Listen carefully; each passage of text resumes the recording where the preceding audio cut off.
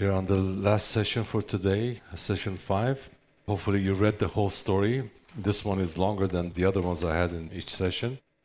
The story you read is 2 Kings chapter 4, 8 to 37. In the previous session, we saw how the testimony of the widow in Zarephath and her son were established in her through death and resurrection. They represent testimony of believers when they put God's interest first and followed by God's provision of His fullness. That's how the Lord works.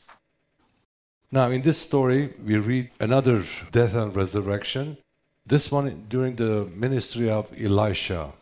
Elisha is a type of the church. The previous one was during the ministry of Elijah, representing our Lord Jesus. What we learn from this story is resurrection life. And what is it? You see, resurrection is a power. As a believer, you may experience the power of forgiveness or you may not have. Power of forgiveness is one of the greatest experiences a believer can have. That is, if unforgiveness was an issue in your life. In the same way, there are many believers who have tasted the power of healing by the Lord and are rejoicing in Him. At the same time, there are many who have experienced the power in many different areas of their life, but do not go beyond that. With the Lord, there is always something more. Every truth the Lord shows us is intended to take us to another truth, and that truth will take us to a revelation. Even that revelation is intended for another truth and another fullness in Christ. This is part of our spiritual life. There's always more to see with our Lord Jesus. There's a great difference between the widow in Zarephath and this Shunammite woman. The widow in Zarephath, she was poor, she was in starvation and all kinds of need. But the Lord came to her and she came to fullness when the Lord worked through the ministry of Elijah. This woman, however, she's a notable woman, she's rich, and she also has a husband that takes care of her. That's a big difference between the widow in Zarephath and this one. In this story, we see God acting again sovereignly in her life when He gave her a son and the experience of her son dying. In her case, God brought her in touch with Elisha, who is a type of ministry of the church, to bring in her his testimony. And the primary ministry of the church is to bring everyone to sonship. This is what you see in this story. God brought this woman in touch with Elisha, who is representing the ministry of the church. And the primary ministry of the church is to bring everyone to sonship. Now, to see the condition of this woman, we'll take you to the Ephesians letter, first chapter. It begins by saying, "Praise be to God and Father of our Lord Jesus, who has blessed us in heavenly realms with every spiritual blessing in Christ. For He chose us in Him before the foundation of the world to be holy and blameless in His sight, having predestined us to adoption as sons by Jesus Christ to Himself, according to the good pleasure of His will, to the praise of glory of His grace, by which He made us accepted by the Beloved." You see, the difference between her and the widow in Zarephath is that she is in the position of Ephesians believers with every spiritual blessing in the heavenly places in Christ. The widow in the Zarephath is a new believer, both of them representing the bride, and both of them have the heart of the bride. That's very important to see. There is plenty all around us by the reason of our position when Christ is seated at the right hand of the Heavenly Father. But then very soon down the line, we read Apostle Paul pouring his heart in prayer. And his prayer is for, mark you, for these believers who have been blessed by the spiritual blessings in Christ. I mean, they're blessed with these heavenly blessings. And Paul is praying for them. Again, this we read it in previous sessions. Ephesians 1:17, that the God of our Lord Jesus, the Father of glory, may give you the spirit of wisdom and revelation in the knowledge of Him, the eyes of your understanding being enlightened, that you may know what is the hope of His calling, and what are the riches of the glory of His inheritance in the saints, and what is the exceeding greatness of His power towards us who believe. It is one thing to be in the position of heavenly blessings. It's another thing to know the practical application of this heavenly position in our daily life. That's the position where you have come to a place where you know, you understand, And because you have understanding, you are able to count for something. That is the meaning of sonship. What is it? When the Lord can count on you. And to get there is how the Lord deals with us, which sometimes is a very hard dealing. In this story, by the sovereign act of God, this woman of Shunem came to have a son. That is our story. By the sovereign act of God, we have been born of God, born into His family, and we become children of God. But do you see that even that which has been miraculously born of God is taken to death to know resurrection? Same is true with our Lord Jesus Himself in His sonship. Romans 1, verse 3, He says, concerning His Son Jesus Christ our Lord, who was born of the seed of David according to the flesh, and declared to be the Son of God with power according to the Spirit of holiness by the resurrection from the dead. It was after the resurrection that our Lord was declared as Son of God. I always find this fascinating about Him. And it is after resurrection that He began His ministry as our high priest, administrating.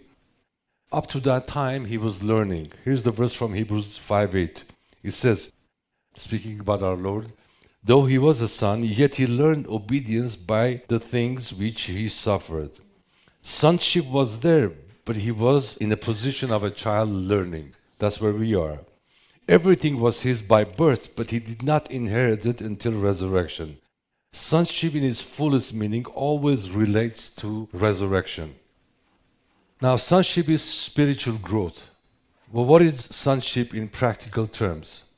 It is taking responsibility in relation to the Lord's testimony. That simply means you are teaching others with all that the Lord has taught you over the years. Sonship is spiritual growth. Here's Hebrews 5.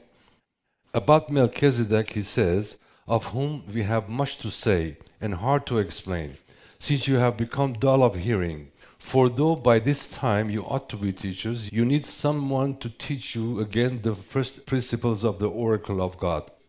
And you have come to need milk, not solid food. For everyone who partakes only of milk is unskilled in the word of righteousness, for he is a babe. But solid food belongs to those who are full of age, that is, those who by reason of use have their senses exercised to discern both good and bad. Here the apostle puts his finger on the time frame. He says, for though by this time you ought to be teachers. He's saying something's wrong.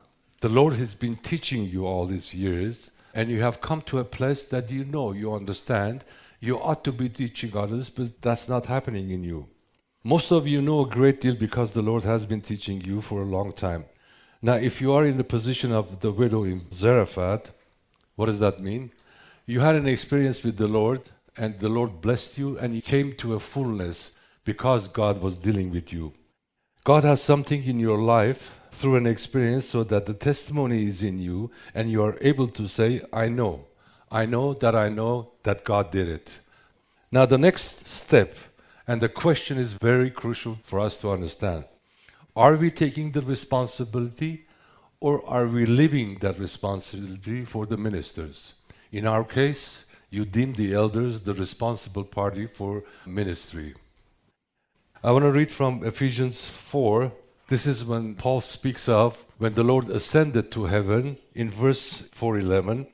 And He Himself gave some to be apostles, some prophets, some evangelists, and some pastors and teachers, for equipping of the saints for the work of ministry, for the edifying of the body of Christ. I often, when I read this verse or quote this verse, I tell that in the original Greek language, there is no word for pastor. Original verse says, shepherding teachers or teaching shepherds. There is no word for pastor, so they're both shepherds. That's us in this church, the elders. We're not an apostle, we're not an evangelist or a prophet, but we are responsible in this direction. These ministries are given to the church to equip the church for the work of the ministry, to take responsibility.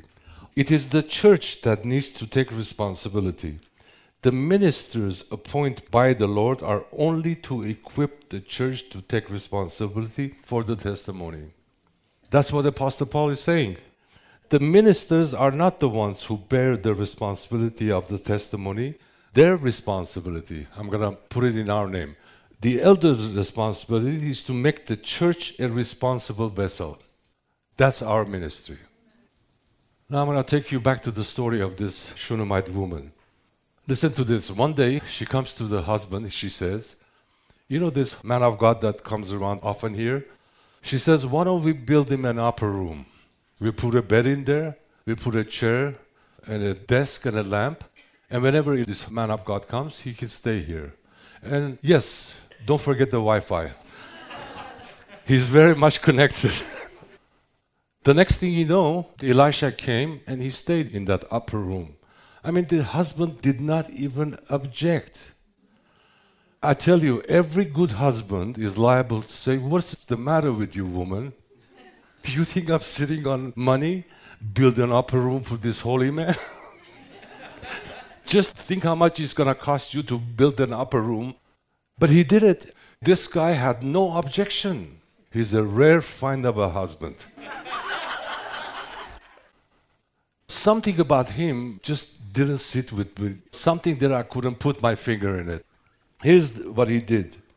The story you read is 2 Kings chapter 4, 8 to 37. I'm going to read from verse 18. And the child grew. Here's the child that God gave to this couple through the ministry of the church. And the child grew. Now it happened one day that he went out to the father, to the reapers, and he said to his father, my head, my head. So he said to a servant, carry him to his mother. Poor kid is saying, my head, my head. Calls one of the workers, he says, take him to his mother. It's like, I'm not in charge here, you know. That's very strange. What happened after this, we read the child died while sitting on her mother's knees. And this is what we read later, verse 22. Then she called to her husband and said, please send me one of your young men and one of the donkeys that I may run to the man of God and come back. Here's his reply, verse 23. Why are you going to him today? It is neither the new moon nor the Sabbath. By this time the child is dead, he doesn't know it. He's not even asking, how is the child? This is very unusual for father. And he says, where are you going to see this man of God? It's not a full moon or a Sabbath. He's the kind of Christian that goes to the church at appointed time. This is as much as he puts himself for the church. No more and no less. That's the kind of believer he is. One day, this is last year when I'm preparing the message for the conference we should have had in May, I was in our backyard praying for this and meditating. All of a sudden, I began to see the major point of the story. Up to that point, I didn't see it. I couldn't pinpoint it. And the following day, same thing in our backyard, I'm walking around praying. I remembered an episode from my own life when I was very young. Combination of both of them is how I came to see the major point of the story. I'll tell my story first. Do you object? I was about 12, 13 years old. I don't remember exactly what age I was. But that summer, my dad rented this summer house. It was a decent house for all of us. And the backyard that was like an acre or two, full of fruit trees and a swimming pool. I had good memories from that period. One morning, I got up feeling very sick. I had an excruciating headache.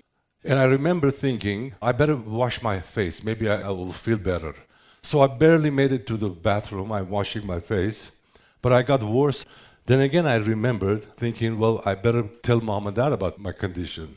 So I walked into their bedroom. They were both awake in bed, talking to each other. I can still see that scene. I was halfway in the room, and they both started looking at me. They recognized there was something wrong. I said, Dad, I don't feel good. And as I said it, I fainted. My dad, who was a heavy-set guy, he jumped out of bed like lightning and caught me halfway falling to the floor. He put me on the bed with the same speed he got dressed. Next thing you know, he put me in his car to the hospital. Going to the hospital, he has me in his arms.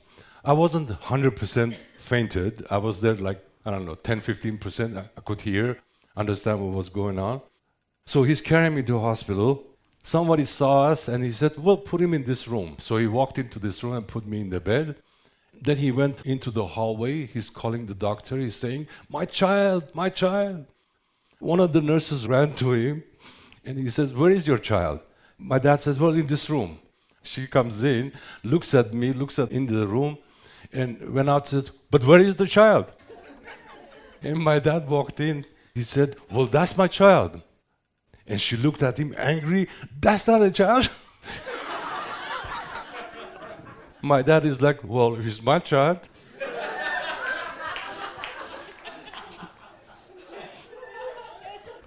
If he called me my child in any other occasion, I don't think he would have said with me that well. But after 60 years, I remember this with an absolute positive point about him. And that's the kind of dad you remember. Not this guy. But anyway, it turns out I had a food poisoning. That was the whole problem. Talking about this Shunammite woman, there is no doubt she has faith. You cannot represent the bride and not have faith. But if you concentrate on her faith, you will miss the real meaning of the story. What is it? When it comes to our spiritual journey, no one can carry your responsibility. In her case, husband couldn't do it, nor anybody else for that matter. You have to carry your own responsibility. You're standing before the Lord and you're the responsible one. Your husband, your wife, your children, elders, whoever, they cannot carry your responsibility. And that was the thing you see in the husband. In this story, his behavior is very strange. As I said, combination of two of them, in a second I saw what the problem was, and that's the case. You're a responsible one, and that's the pathway she took to see Elisha. In other words, she ran to the church. This is verse 22, that I may run to the man of God. The thing is, if you've been blessed through the ministry of the church, that's where you run to, and that's the pathway this woman of Shum did it. There was another thing that was bothering me in this story. It says he was old. Now, whether that old age had anything to do with them not having a child, I don't know. In any case, the child was a gift from God. It was a miracle child. This time I looked at it not as he is old by age, but I remembered one of the names of God from the book of Daniel, which says Ancient of Days. It is one of God's names in the book of Daniel called Ancient of Days. Here's the verse. Daniel 7:9, he says, I watched till the thrones were put in place and the Ancient of Days was seated. His garment was white as snow and the hair of his head was like pure wool. His throne was a fiery flame, its wheels a burning fire. Of course, he's seeing the throne of God and he calls them Ancient of Days. That name, it carries the meaning that God has always been through the entire human history. He's been there from the beginning. He and He alone is the Ancient of Days. And Daniel records a dream, a vision of four beasts, a king referred to as the Ancient of Days, and a person called like the Son of Man. Of course, he's talking about God the Father and God the Son, our Lord Jesus. In this story, who can take care of you better than the Lord Himself? I told you, she has a husband that takes care of her well. In the cases like this, what we expect or we want is for the Lord to interfere and do something about the experiences we're going through. But the fact is that He's standing right next to you, looking at you by faith to see when you're going to take the responsibility. You see, we want the Lord to interfere, but He wants you to take the responsibility, and He's waiting to see when you're going to do that. Is it weird when I'm saying the Lord is looking at you by faith? I mean, our Lord Jesus was the only man ever that lived all His life by faith. He left heaven as Son of God with one promise that God gave to Him. God says, I will not let your body to decay. That means I will raise you from the dead. With that promise, He came on the cross, died, and God raised Him according to what He said. So the Lord is standing right next to you, and He's looking at you by faith to take that responsibility. Growing to sonship practically means when we take responsibility, even though I'm addressing all of you, I don't have anyone in mind. But it is my responsibility to point these things to you at this time. Just like everything with the Lord that comes by resurrection, same is true with any God-given ministry. We go through experiences which are like death, and then the Lord raises. One night, I went to bed thinking about our church history from the beginning. And I counted the number of times that something happened in the church, and all the work of the ministry that we were involved just died right in front of us, and there was nothing any one of us could do. I counted how many times. And to my amazement, God raised us up again and again and again. Any God-given ministry, when something happens, you end up with this thought, this lingering thought. How can this be? I remember the first time when it happened. How can that be? This Shunammite woman, her son was born by an act of God, but sonship necessitates that even so he should die and be raised. It is sonship that is in the view. Just like this Shunammite woman, when the son died, this is verse 28. So she said, "Did I ask a son from my Lord? Did I not say, 'Do not deceive me'?" What she's saying is this: I didn't ask for a son, but you gave that son to me. Since you gave it to me, these things should not happen to me. It's the same thing the believers say. I'm a child of God. I'm in Christ. These things should not happen to me. All these experiences that the Lord is behind it will bring you to sonship. You will become responsible one that the Lord can count on you. And that is the definition of sonship. That's the reason for the ministry of the church. In the same way, the bride is to know the fellowship of his suffering. Apostle Paul in 2 Timothy chapter 2:12 says, "If we endure, that is, if we suffer, we shall also reign with him." It does not say, if we are saved, we shall reign, or if we become believers in the Lord Jesus, we shall reign. He says, if and only if we suffer, we shall reign with him. Paul calls it fellowship of his suffering. To Philippians he said, chapter 3, verse 10, "That I may know him and the power of his resurrection and the fellowship of his suffering, being conformed to his death." To the Colossians he said, 1:24, "I now rejoice in my suffering for you and fill up in my flesh what is lacking in my affliction of Christ, for the sake of his body, which is the church." Look at these two women, the widow in the Zarephath and this Shunammite woman. Their hearts were broken. Very difficult experience seeing the literal side of what happened to them. Both of them watched their son dying. The literal story is very hard to digest. But again, we're not talking about physical death and resurrection. The literal side of the story should tell you the intensity of what the Lord is speaking to us in this conference. You see, both stories, speaking of death and resurrection, the statement death and resurrection has a very negative tone. But God knows you. He knows how much you can stand under any kind of experiences. And He will never put you through beyond your ability to bear according to the measure of faith given to you. God gives strength to those who have no strength, wisdom to those who have no wisdom. Yes, every kind of supply to those who have none because they have been broken. Remember, spiritually brokenness, it does not mean that you get into a state of worry, trouble about your problems, and cry and be depressed. That's not brokenness. The heart of these two women were broken. In my own experiences, I had my share of going through virtual death and resurrections. I have experienced it in ministry, as I just said it.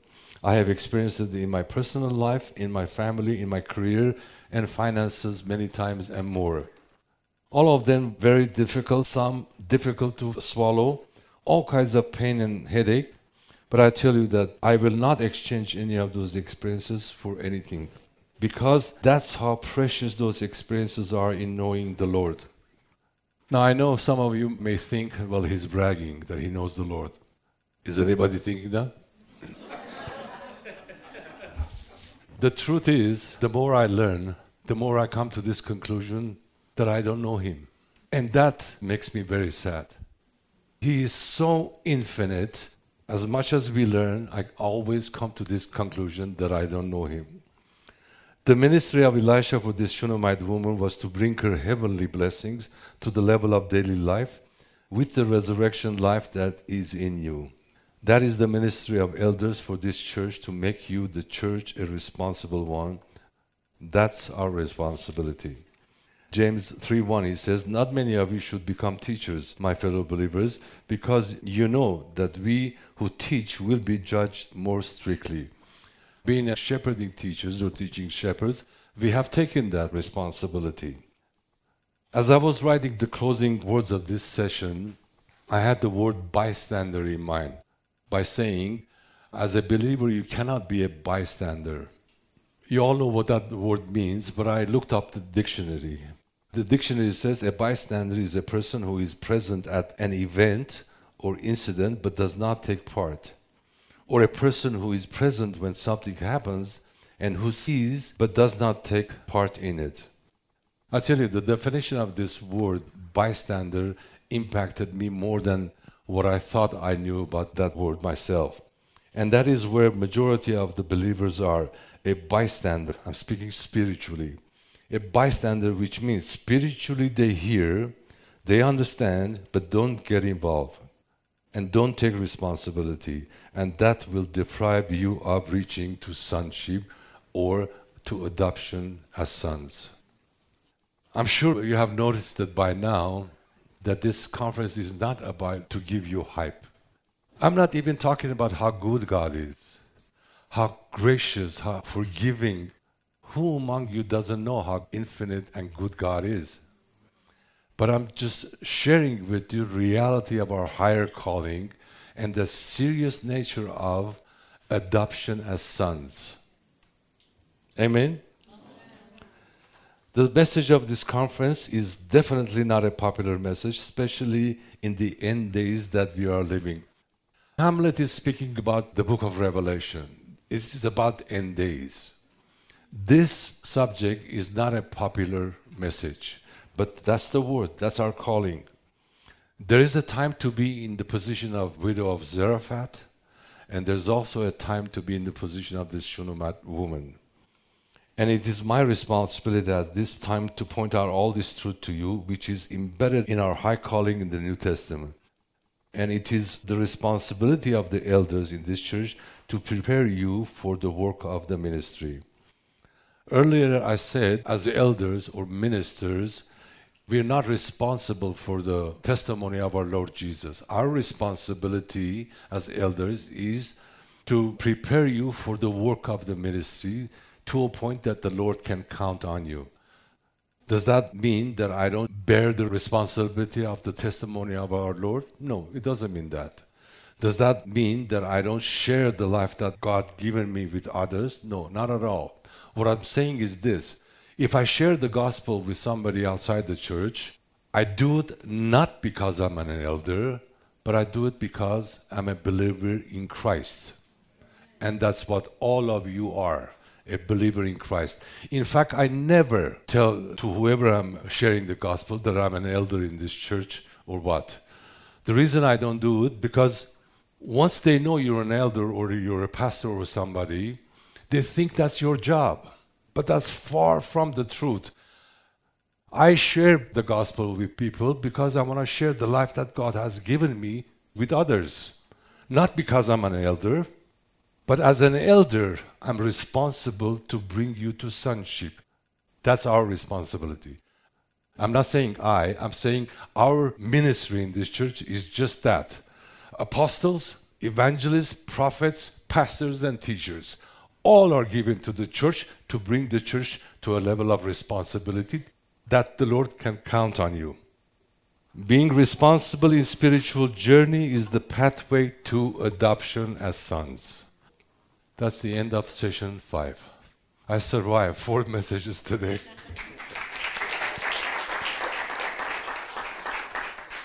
God bless you. I will see you tomorrow morning, our last session.